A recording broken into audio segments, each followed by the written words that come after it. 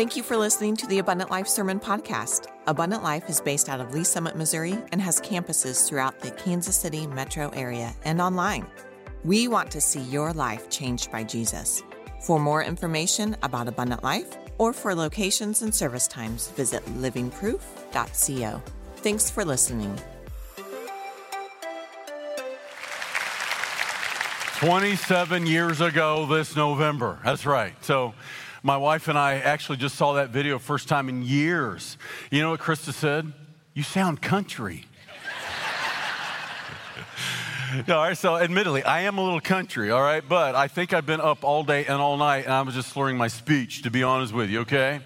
So there we were. I had missed a due date. I had missed one of the most important dates. I was not there for that moment that my daughter entered into the world. I had missed the page.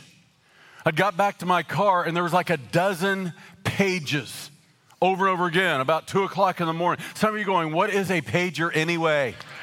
Would somebody please tell me? So just for those who don't know, all right, pagers actually predated cell phones. Yeah, we're going back to the olden days, the 1990s.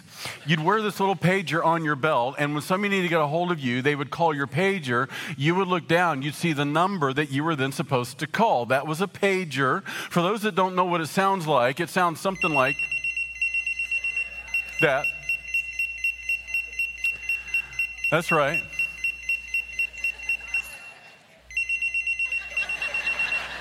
Okay. I like you guys. I'll stop it right there. Yes, it's annoying. It's meant to be annoying. It's meant to get your attention.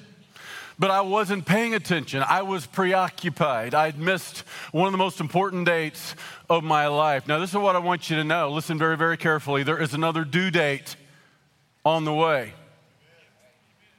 There is a date Jesus is coming again. And you know what Jesus described in Matthew 24 leading up to that day, that due date? He described the days leading up to that day will be like a woman going through birth pangs. In the same way that a woman that is pregnant with a baby, that water breaks, and then that first initial contraction and that first birth pang, and then it leads up to more and more intensity, and it leads up with more and more pain, and then finally that pain gives way to this glorious prize. I want you to know that's what Jesus described in these last days. And I'm personally convinced, church, we're living close enough to the second coming, that due date, that we're even now experiencing the birth pangs. And that means we need to be ready. And this is the very thing that Paul now writes about in 1 Thessalonians chapter 5. You have a copy of God's Word, 1 Thessalonians chapter 5. We're studying line by line, verse by verse, through this ancient letter from the Apostle Paul to this ancient church of Thessalonica. And they have asked him some questions. He's now writing the letter answering some of those questions as it relates to what to look for in those days leading up to the second coming of the Lord Jesus Christ. And we're going to see that Thessalonians had this irresistible readiness. They were living with great anticipation. They were living with great expectation that led to this great preparation. They had this irresistible reputation. And that's why we're studying the church at Thessalonica. This is like the model church in many ways. They had this irresistible influence. They influenced far beyond their region. And we've seen how they had this irresistible faith, this irresistible hope, this irresistible love. In chapter 1, we saw this church of irresistible life change, that God had redeemed them from pagan idolatry to turn the true and living God who is holy. They had this irresistible authenticity. And now we're going to see that they were irresistibly ready. They were living with great anticipation, knowing there was a due date on the way. They were also living at a time of tribulation. And they're asking this question: how do we live at such a time as this? And I'm convinced this ancient letter has never been more relevant for our time. Now, you're going to see a phrase here in chapter 5, the day of the Lord. You need to know, what is the day of the Lord? That phrase, day of the Lord, is found 31 times throughout the Bible, Old Testament and New Testament. The day of the Lord is a reference to the second coming of Christ, and it begins when Jesus returns for his bride, the church. And we saw last week in chapter 4, as Paul penned those words in the last part of chapter 4, it speaks specifically of Jesus, who the Bible calls the bridegroom, one day returning for the church. That's you and I, the bride of Christ. And it's the rapture is what we commonly call it. The day of the Lord begins with the rapture of the church. Now, don't think of a single day when you see that phrase. The day of the Lord is a series of days. In fact, it's many, many days. It's a series of events. And Jesus described it as a woman in travail, a woman with birth pangs. And we're going to see Paul picks up on that imagery in this very lesson, in this very place of 1 Thessalonians 5. Like the days leading up to it is like this woman in travail, the birth pangs coming faster and faster with more and more intensity, finally giving way to the second coming of Christ. And the next prophetic event then on God's timeline of prophetic events is the rapture of the church. We saw last time, 1 Thessalonians 4, verse 16, the Lord himself will descend from heaven with a shout, with the voice of the archangel and the trump of God, and the dead in Christ will rise first, and we which are alive and remain shall be caught up in the clouds to meet the Lord in the air, and so we shall be forevermore with the Lord. It's one of the fundamental tenets of Christian faith. Jesus is coming again. And this is one of the predominant themes of the Old Testament, of the New Testament, that one day God's Savior King is going to establish a kingdom that will be without end. There will be no more suffering because there will be no more sin. And it begins with the day of the Lord. And this is what Jesus promised the night before he was crucified. He made this promise himself. I go to my Father's house to prepare a place for you. And if I go to prepare a place for you, I will come again and receive you unto myself, to where I am, there you may be also. Now listen, that's good news if you know him. That is bad news if you don't. No, the day of the Lord is going to be full of bad news. The day of the Lord is about the wrath of God, the judgment of God poured out upon the sinful, rebellious nations. And I want you to see that that is why Paul now writes that we should be ready. We should be living with anticipation. We should be living with expectation. 1 Thessalonians 5 and verse 1, if you're ready for this, say Maranatha. That was an early Christian greeting of the early church. Maranatha, it's actually an Aramaic term. It means the Lord comes. And the early Christians would greet each other. They wouldn't say hello. They didn't necessarily say shalom. No, eventually what they would say is Maranatha. They would comfort each other in hard times by reminding each other that the Lord is coming. If you're ready for this today, everybody say Maranatha.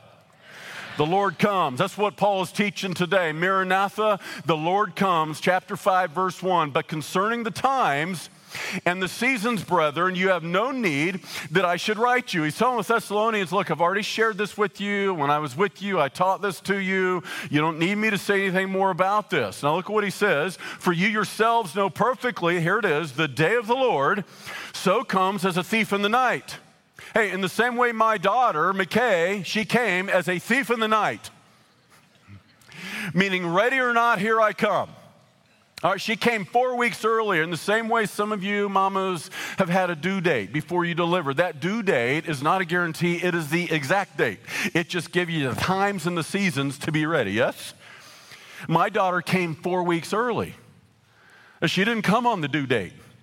No, she came as a thief in the night. Ready or not, here I come. There's coming a day that Jesus is going to say, ready or not, here I come.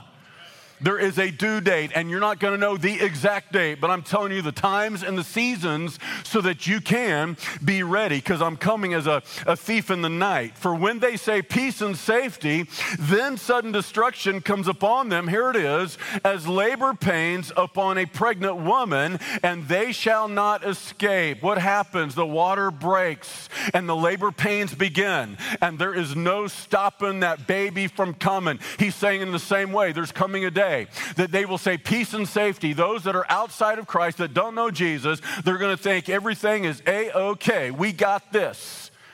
And all of a sudden, bam, out of nowhere, sudden destruction. The day of the Lord is here. And that's bad news if you don't know Jesus, but it's good news as a child of God. But you, brethren, as a child of God, are not in darkness so that this day should overtake you as a thief. See, what he's saying is, though we don't know the day or the hour, that exact due date, we do know that because we're not in darkness, we're children of the light, we're not of the night, we don't have to be overtaken. We can be ready. We can be watching. We can be fully alert because we know, as Paul said, we're in the times and the seasons. Now, how do we know we're in the times and the seasons? We know that we can be ready for that due date, for the day of the Lord, because we're living in the times and seasons of Christ's second coming. Now, the early Christians thought Jesus would come in their lifetime. Prophetically and biblically, there's no reason he could not. So the prophecies related to the second coming of the Messiah primarily have to do with the people being in the place, with the Jews being in the promised land. A lot of people think, well, he couldn't have come in their lifetime. The prophecies hadn't been fulfilled, but that's not true. Think about it. It's 51 AD as Paul is writing this lesson. The Jews are still in the land. The people are still in the place. Biblically, they had every reason to believe Jesus might come again to establish his kingdom in their lifetime. Now, what happens? 135 AD, the Romans drive the Jews out of the land. And since 135 AD, they were not in the land. The people were not in the place. Biblically and prophetically, Jesus could not come when the Jews, the people, were not in the place.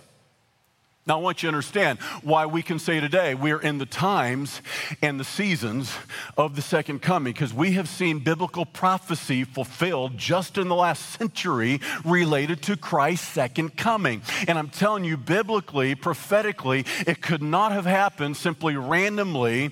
Nobody just could get this lucky. It could have only happened providentially. So one of the prophecies related to the second coming of Christ had to do with the Jews being in the land. Now, to understand prophecy, you got to know a little history. A lot of people don't understand anything about history, so they don't understand at all biblical prophecy. All right, one of the prophecies related to Ezekiel, the Hebrew prophet, who wrote from Babylon over 500 years BC, that because the Jews' rebellion against God, God was eventually going to scatter them among the nations. You can read this in the book of Ezekiel. But Ezekiel also promised that one day, because of God's covenant with them, he'd bring the Jews back together again, back in the promised land. Now, I want you to see how God had rigged all these prophecies that had Jesus been received by the Jews at his first coming, he never would have ascended back into heaven. He would have stayed right here on earth and established his kingdom. You know why? Because God had made good on that promise written 500 years BC. God had scattered the Jews because of the rebellion among the nations, 722 BC, with the Assyrian invasion, carried off the 10 northern tribes, and then the 2 southern tribes were carried off by the Babylonians in 605 BC. God had scattered them because of their rebellion, but in the days of Ezra and Nehemiah, with the Persian king Artaxerxes, guess what happened? God began to regather them so that by the time of Christ in the first century, the Jews, in fact, were back in the land. That prophecy was fulfilled. But listen carefully, with most biblical prophecy, you've got a historical partial fulfillment that is only a shadow pointing to the future and final fulfillment. What happens? The Jews at the time of Christ reject their Messiah. They crucify him. So Ezekiel's prophecy kicks in. God scatters them again among the nations, 135 AD. The Romans drive out the Jews from the promised land, and legally they cannot return for centuries. In fact, they changed the name from Israel to Palestine, for the ancient land of the Philistines. And for century after century after century, the Jews were not in the land. The people were not in the place. Jesus could not come as the Jewish Messiah to establish his kingdom. This is why we can say emphatically, we are in that time and season. We are in that generation of Christians for the first time in hundreds of years that could see the second coming of Christ, because the regathering happened in 1917, Ezekiel's prophecy fulfilled with the Balfour Declaration at the end of World War I. What happened? The British Army met the Ottoman Army in a valley, not so coincidentally, the Valley of Armageddon. Yeah, I know, just completely coincidence. For 500 years, the Holy Land was held by the Ottoman Turks. They meet in battle in the Valley of Armageddon with the British Army. The British Army defeats the Ottoman Army, and for the first time, the Holy Land, the ancient land of Israel, is passed back to British control. Lord Balfour, the Foreign Secretary, signs the Balfour Declaration, and for the first time since 135 AD, Jews are allowed to go back to the land of their forefathers, and they have been coming back for the last century. By the hundreds of thousands, by the millions. Since the 1990s, 1 million Russian Jews have immigrated to Israel, a super sign that we are living in the times and seasons of the second coming. The Jews are back in the land. Now listen, we're not done. There's another super sign from the mouth of the Lord Jesus himself, talking about the second coming, talking about signs to look for. He talked about the parable of the fig tree. Matthew chapter 24, the fig tree is a symbol of the national life of Israel because they were rejecting him. Remember what Jesus does? He curses the fig tree. It immediately goes dormant. It appears to die. But then he said, watch for the parable of the fig tree. There's a sign. When you see the fig tree, put back on leaves, and it comes back to life, you'll know that the days shortly are upon us for the second coming. In fact, he said, this generation shall not pass away till all these signs be revealed. What happened? In the World War I, the people are back in the land, and then in World War II, the people become a nation again. 1948, Israel is reborn as a nation miraculously, and I'm trying to tell you today that is a super sign prophetically that we are living in the times and seasons of the second coming. The fig tree has come back to life, and it has put on leaves. We better be ready, church. We better be ready, but we're still not done. There's one more super sign. From the mouth of the Lord Jesus himself, Luke 21:24. Here was the prophecy Jesus gave us to look for. He said, Jerusalem be trampled underfoot by Gentiles, that's non-Jews, till the times of the Gentiles be fulfilled. Remember what Paul said? Look for the times and seasons. We're currently in a time known as the times of the Gentiles, but Jesus said, you'll know the times of the Gentiles is coming to an end when you have Jerusalem that's no longer under Gentile control. You see, 1917, the people are back in the land. 1948, the Jews are reborn as a nation, but they still don't have control of Jerusalem. They were driven out in 70 AD by the Roman general Titus, and since 70 AD, the Jews had not been in Jerusalem. That is until the end of the 6 Days War, 1967. For the first time since 70 AD, at the end of the 6 Days War, June 1967, the Jews roll back into Jerusalem and take control of the holy city. That is the last sign and a super sign that we are in the end times, that Jesus could come again. And every single day since that day in 1967, we're on borrowed time. One more day of grace, because that was the last thing that had to happen prophetically and biblically before Jesus comes again. You see, what Paul is saying is we need to be ready. As the bride of Christ, we should be ready. We should be living with expectation. We should be living with anticipation. And if we have expectation and anticipation, we're going to be a church of preparation. You're going to be a Christian of preparation. You're going to be ready to see him. He goes on, Paul writes this in verse 5, you are all sons of light and sons of the day. We are not of the night nor of darkness. Therefore, let us not sleep as others do, but let us watch and be sober. For those who sleep, sleep at night, and those who get drunk are drunk at night. What Paul is saying is that as a child of God, you need to be fully awake, fully alert. You need to have a laser focus. In the same way, look, if you're asleep at night, you have no idea what's going on around you. And what he's saying is, for a lot of us, we've been sleeping spiritually. We're in the dark. You ever try to get around in the dark when you have no light? You stumble around, you bump into things, you don't know where you're going, you can't get your orientation, you can walk in circles. This is what he's saying. The most people you know are in the dark. They have no idea what's going on in the world. Listen carefully. Some people are not just literally, but metaphorically drunk. Paul is saying in the same way, when you get intoxicated with liquor, you no longer have control of all of your senses. You are inebriated and you're not in complete control. What he's saying is we need to be fully awake and fully alert. You need to have a laser focus to understand what is going on in our times, to see in these times we live in this age of darkness, but we're not of the dark, we're of the light, we're not of the night, we're children of the living God. So this day does not have to overtake you so that you can be ready. My wife was ready. You know why?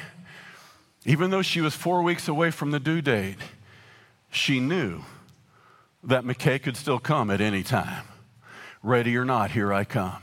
What's what Paul is saying? We need to be ready. We don't know the exact day. Jesus said, no one will know the day or the hour. I come as a thief in the night. But we know we're living in the season of the second coming. You see, we must be ready. So are you ready to see him? Maranatha. Are you ready to see him? See, it matters not really in the end whether he comes for you or you go to him. The simple reality is one day, very, very soon, you are going to see him. And we need to live every day in view of that destination. We need to make every decision in view of that destination. I am ready to see him. Church, I think I'm going to live into my old age, but I don't know that I'm going to live into my old age. The reality is I need to live every single day like today is the day I'm going to see him. Don't delay. And that's what Paul is now writing to the Thessalonians. You need to be ready. Let me think about 3 ways that we need to prepare ourselves. 3 ways that we need to ready ourselves. You must be ready spiritually. You must ready yourself spiritually. The entire world is focused on the temporal. The entire world is focused on the material. The entire world is focused on the physical. We need to be focused on the eternal. We need to focus on the spiritual. You have a set of eyes with which you can see physically, but as a child of God, you have a spiritual set of eyes so that you can see spiritually. You can see what's going on behind the scenes, and you better believe we live in a realm that is seen and a realm that is not seen, and the realm that is not seen is currently pulling the strings of the realm you can see. You need to be ready spiritually.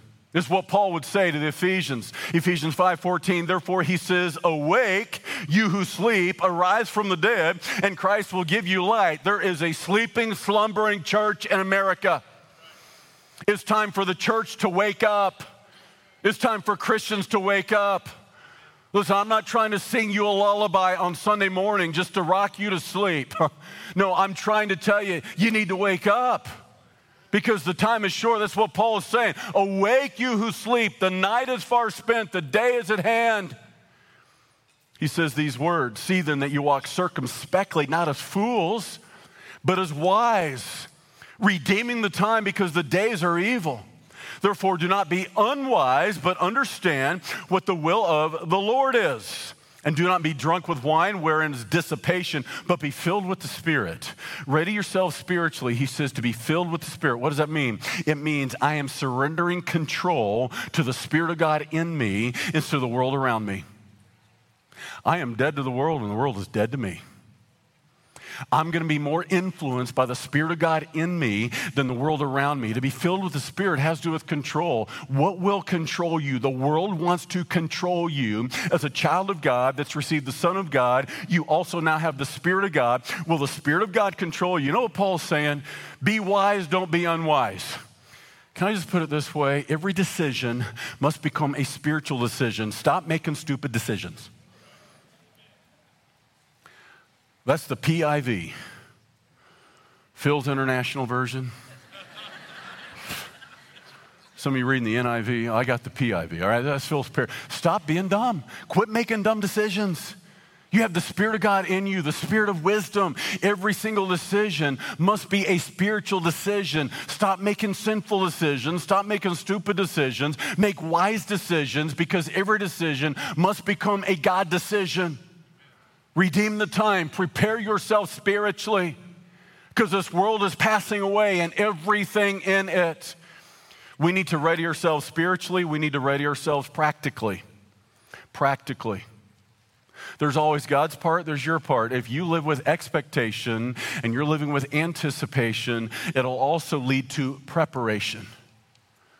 We need to prepare practically for the days ahead. If I'm right about this, and we are living already in the early stages of those birth pains Jesus talked about, and Paul picks up then in this passage, calling this, this time of a pregnant woman that is in birth pains, and that's the events that we see cataclysmically, from one thing to the next, and then the next. Listen carefully.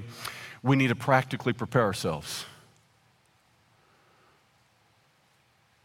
Some people say, well, that doesn't mean we have faith in God. Of course it does. Listen, when I get in my car and I'm going to take a drive down the interstate at 105 miles an hour.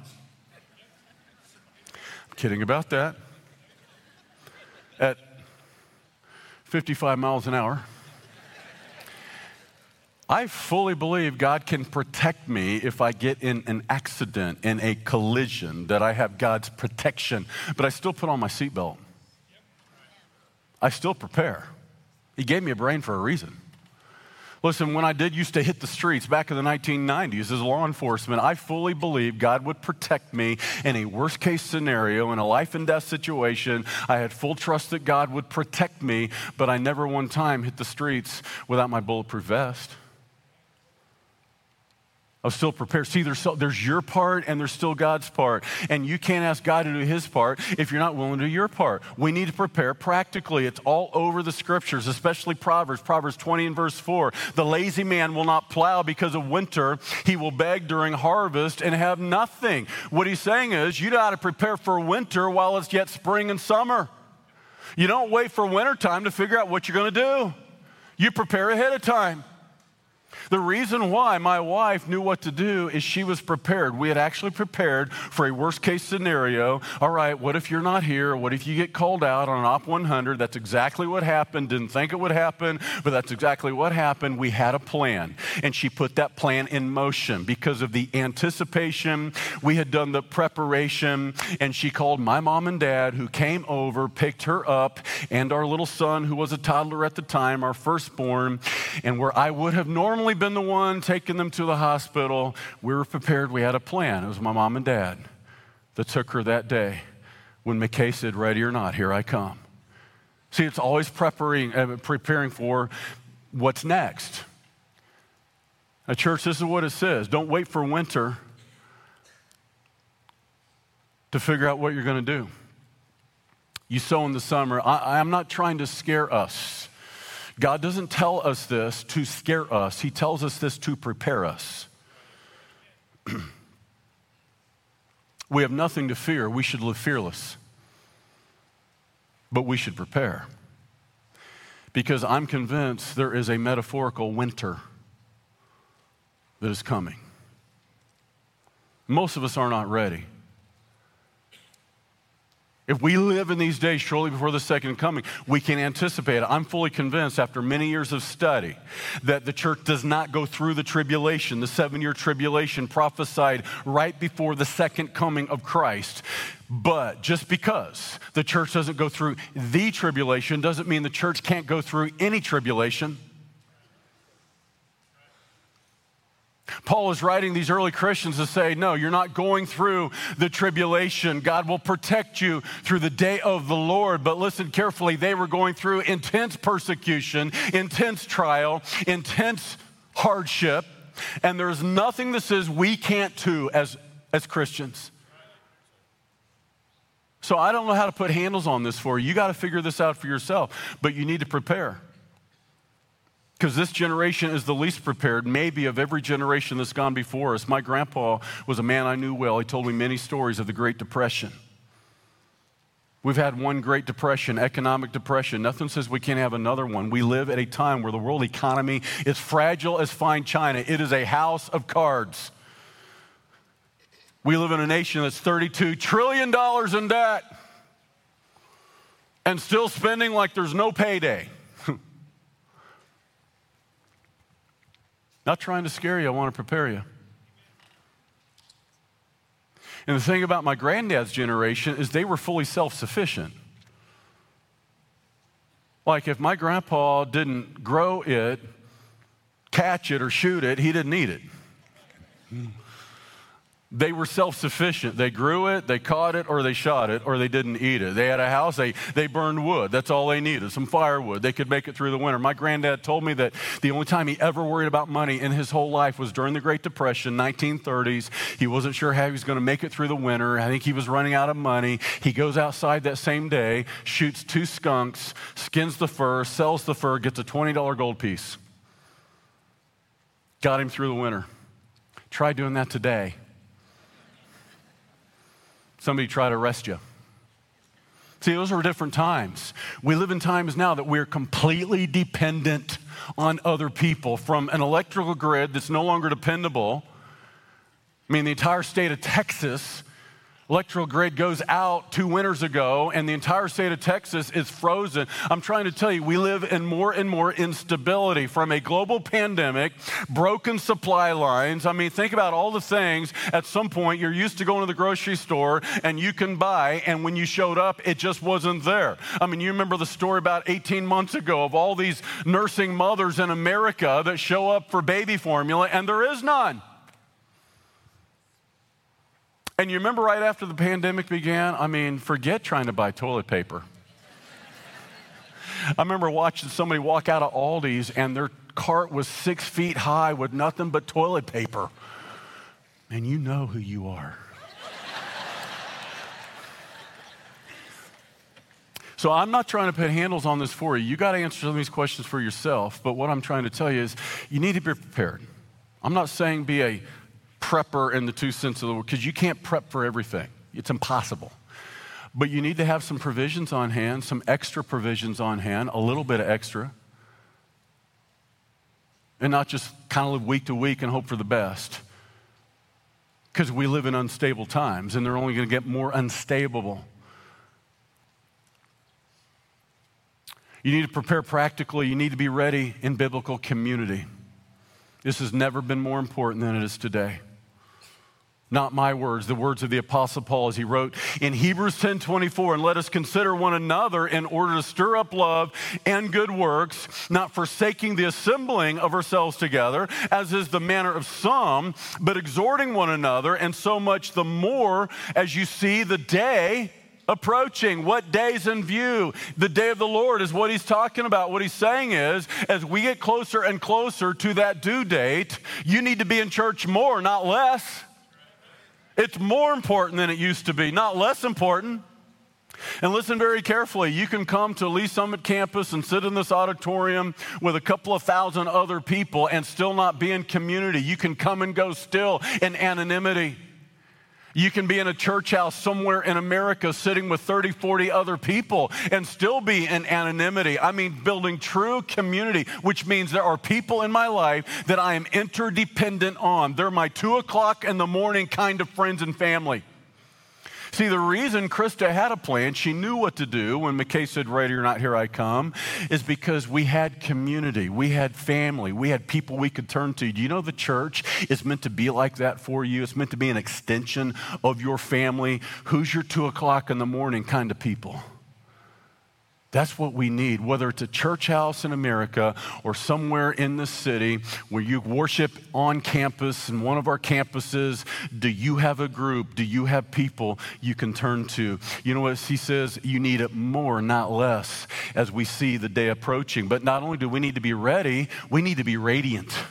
This is a bride that is radiant. It's not just ready, it is radiant. And I'm telling you that because, all of this could make us begin to turn in instead of turning out. I'm just going to take the electric blanket and bury my head underneath it and wait for Jesus to come back. No, that is not what God has called us to do. And it's kind of that Christian compound mentality. Well, we live in difficult days, and the days out there are dark and scary, so we're just going to kind of build this Christian compound mentality and keep my inner circle really small. And I want you to see that this bride is called to be a faithful bride and a fruitful bride. We're not to turn in, we're also to be turning out. We're to shine as lights in the night, shining with the love of God and the light of God in this hopeless, dark world. That's why God's put us here. That's why Paul goes on. He says in verse 8, but let us who are of the day be sober, putting on the breastplate of faith and love, and as a helmet the hope of salvation. I want you to notice, I love this bride. You know why? Because she is dressed for battle. She's a bad mama. This bride is dressed for battle. The breastplate, the helmet, Paul's using the imagery here of a Roman soldier's armor. The breastplate of a Roman soldier was to guard the heart. The helmet was to guard the head. The message ought to be clear. We need to guard our heads and our hearts in these difficult, dangerous days. These days of deception, these days of distortion. The breastplate would guard the heart. That has to do with your emotions. The helmet would guard the head. That has to do with your thoughts. You need to guard your thoughts and you need to guard your emotions. Because if you don't, it looks hopeless. Wickedness seems to be retreating, or wickedness seems to be winning, and righteousness is retreating, and it doesn't feel like God is there. Maybe I'm trying to tell you that's part of the strategy of the enemy, to leave you hopeless and in despair. And Paul says, no, don't be led by your feelings. Your feelings are a barometer. Your feelings are a diagnostic, but your feelings can often be wrong. Guard your heart, guard your head. Put on the breastplate of faith and love and a helmet of hope for salvation. We should be dressed for battle with faith, hope, and love. And we go right back to these three things in chapter 5 that we were introduced to in chapter 1. They had this irresistible faith, this irresistible hope, this irresistible love. This was a church that stood for truth, but they were known for love, and they were the voice of hope. And that ought to be what we are in these last days. In a world that is hopeless, in a world that feels like it's in despair, listen, we are not without hope because Jesus is alive. He's rose from the dead, and he's promised to one day return, and paradise lost is going to be paradise regained. Thy kingdom come, thy will be done on earth as it is in heaven. You better believe the same one that came out of the grave is coming back again. Maranatha, the Lord comes. Faith, hope, and love.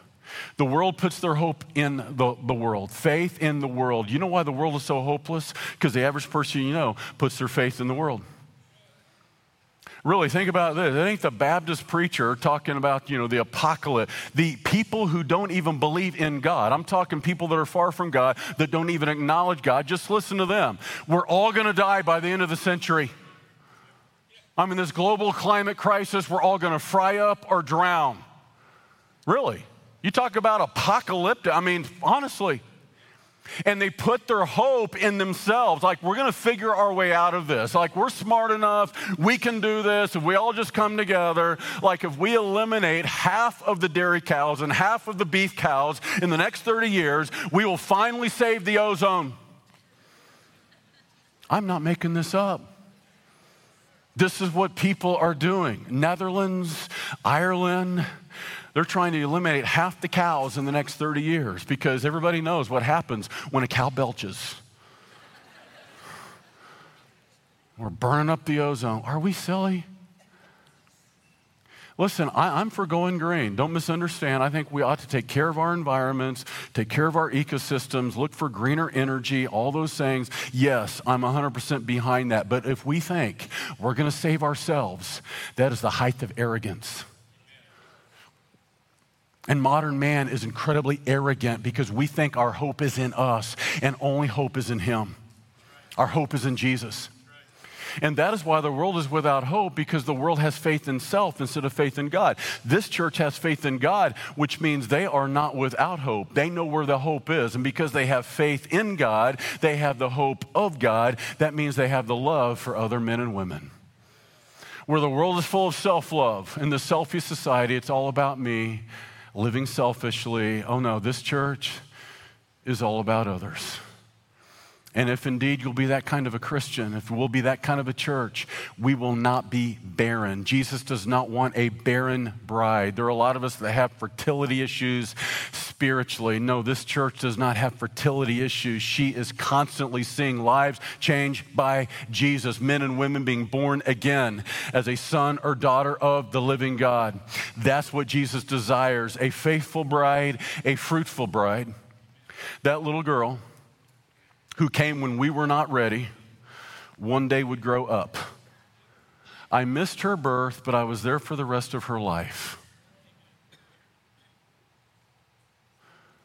And one day, I don't know when, that little girl is going to give me grandbabies.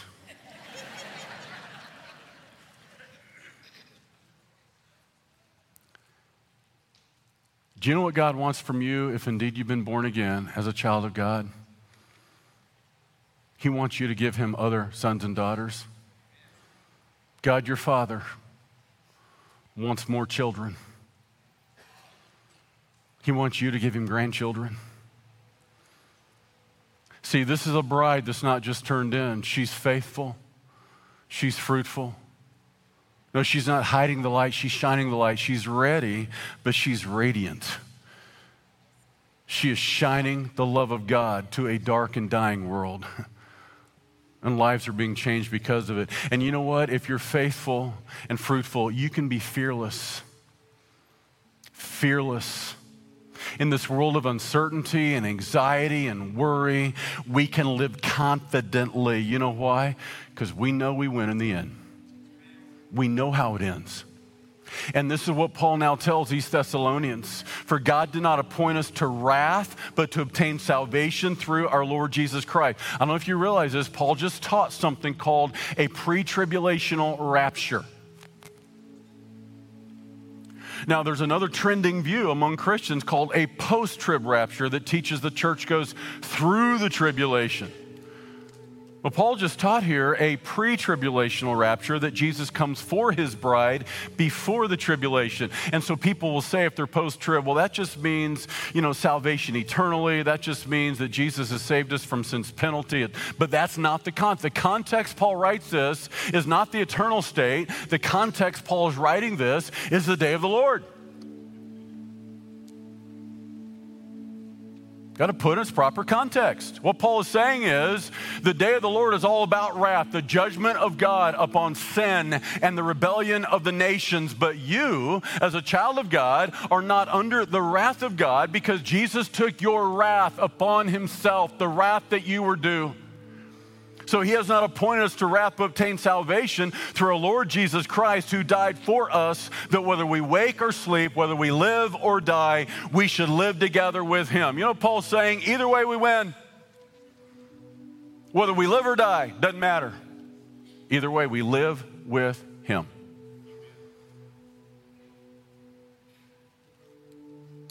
Which means we can comfort each other and edify one another in difficult times, which is what they were doing in the early days. Maranatha, it's going to be okay. Paradise lost, paradise regained. And while we wait, what do? We get ready and we radiate the love of God.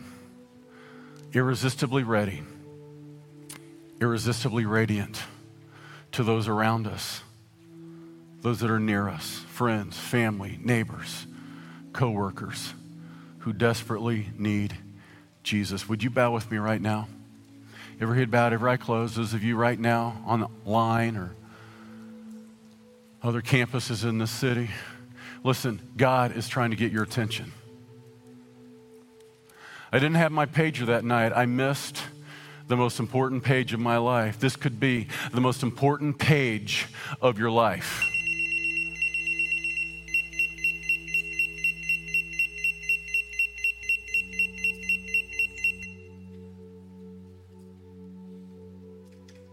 I'm serious. God's paging you. He's trying to get your attention. Some of us are sleeping. He's saying, wake up. Wake up. He's offering salvation. Eternal redemption. Good news. In the middle of all this bad news. And I'm about to come down off this platform after the service is over. Somebody here needs to walk this way that's not ready for eternity. You're not ready. You don't know what you would see. Somebody at the other campuses, your campus pastor is going to come off that platform, going to meet you. If you'll make your move, God will make his. Church house leaders, you have people there in your church house that are not ready. If that's you, today is the day to be ready. I'm going to pray for you right now. And if that's you, I want you to take a step this way, wherever you are. Walk toward the front of wherever you are. God will meet you there. Jesus, I pray for every person today under the sound of my voice, wherever they are in the world, that not one person in that church house, at the Independence campus, Blue Springs campus, Crossroads campus, right here in Lee Summit, that not one person today would miss the most important page of their life, that they would be ready for the due date, the day that we stand before you. In Jesus' name, amen. And if you know him, then you have reason to celebrate. Would you give Jesus the glory with me, guys? Praise the Lord. Glory be to God. Thanks for joining us today. If you enjoyed today's podcast, be sure and subscribe and share with a friend. We hope today's message inspired and challenged you. Let's go be living proof of a loving God to a watching world. For more information about Abundant Life, visit livingproof.co or follow us on social media at Abundant Life LS.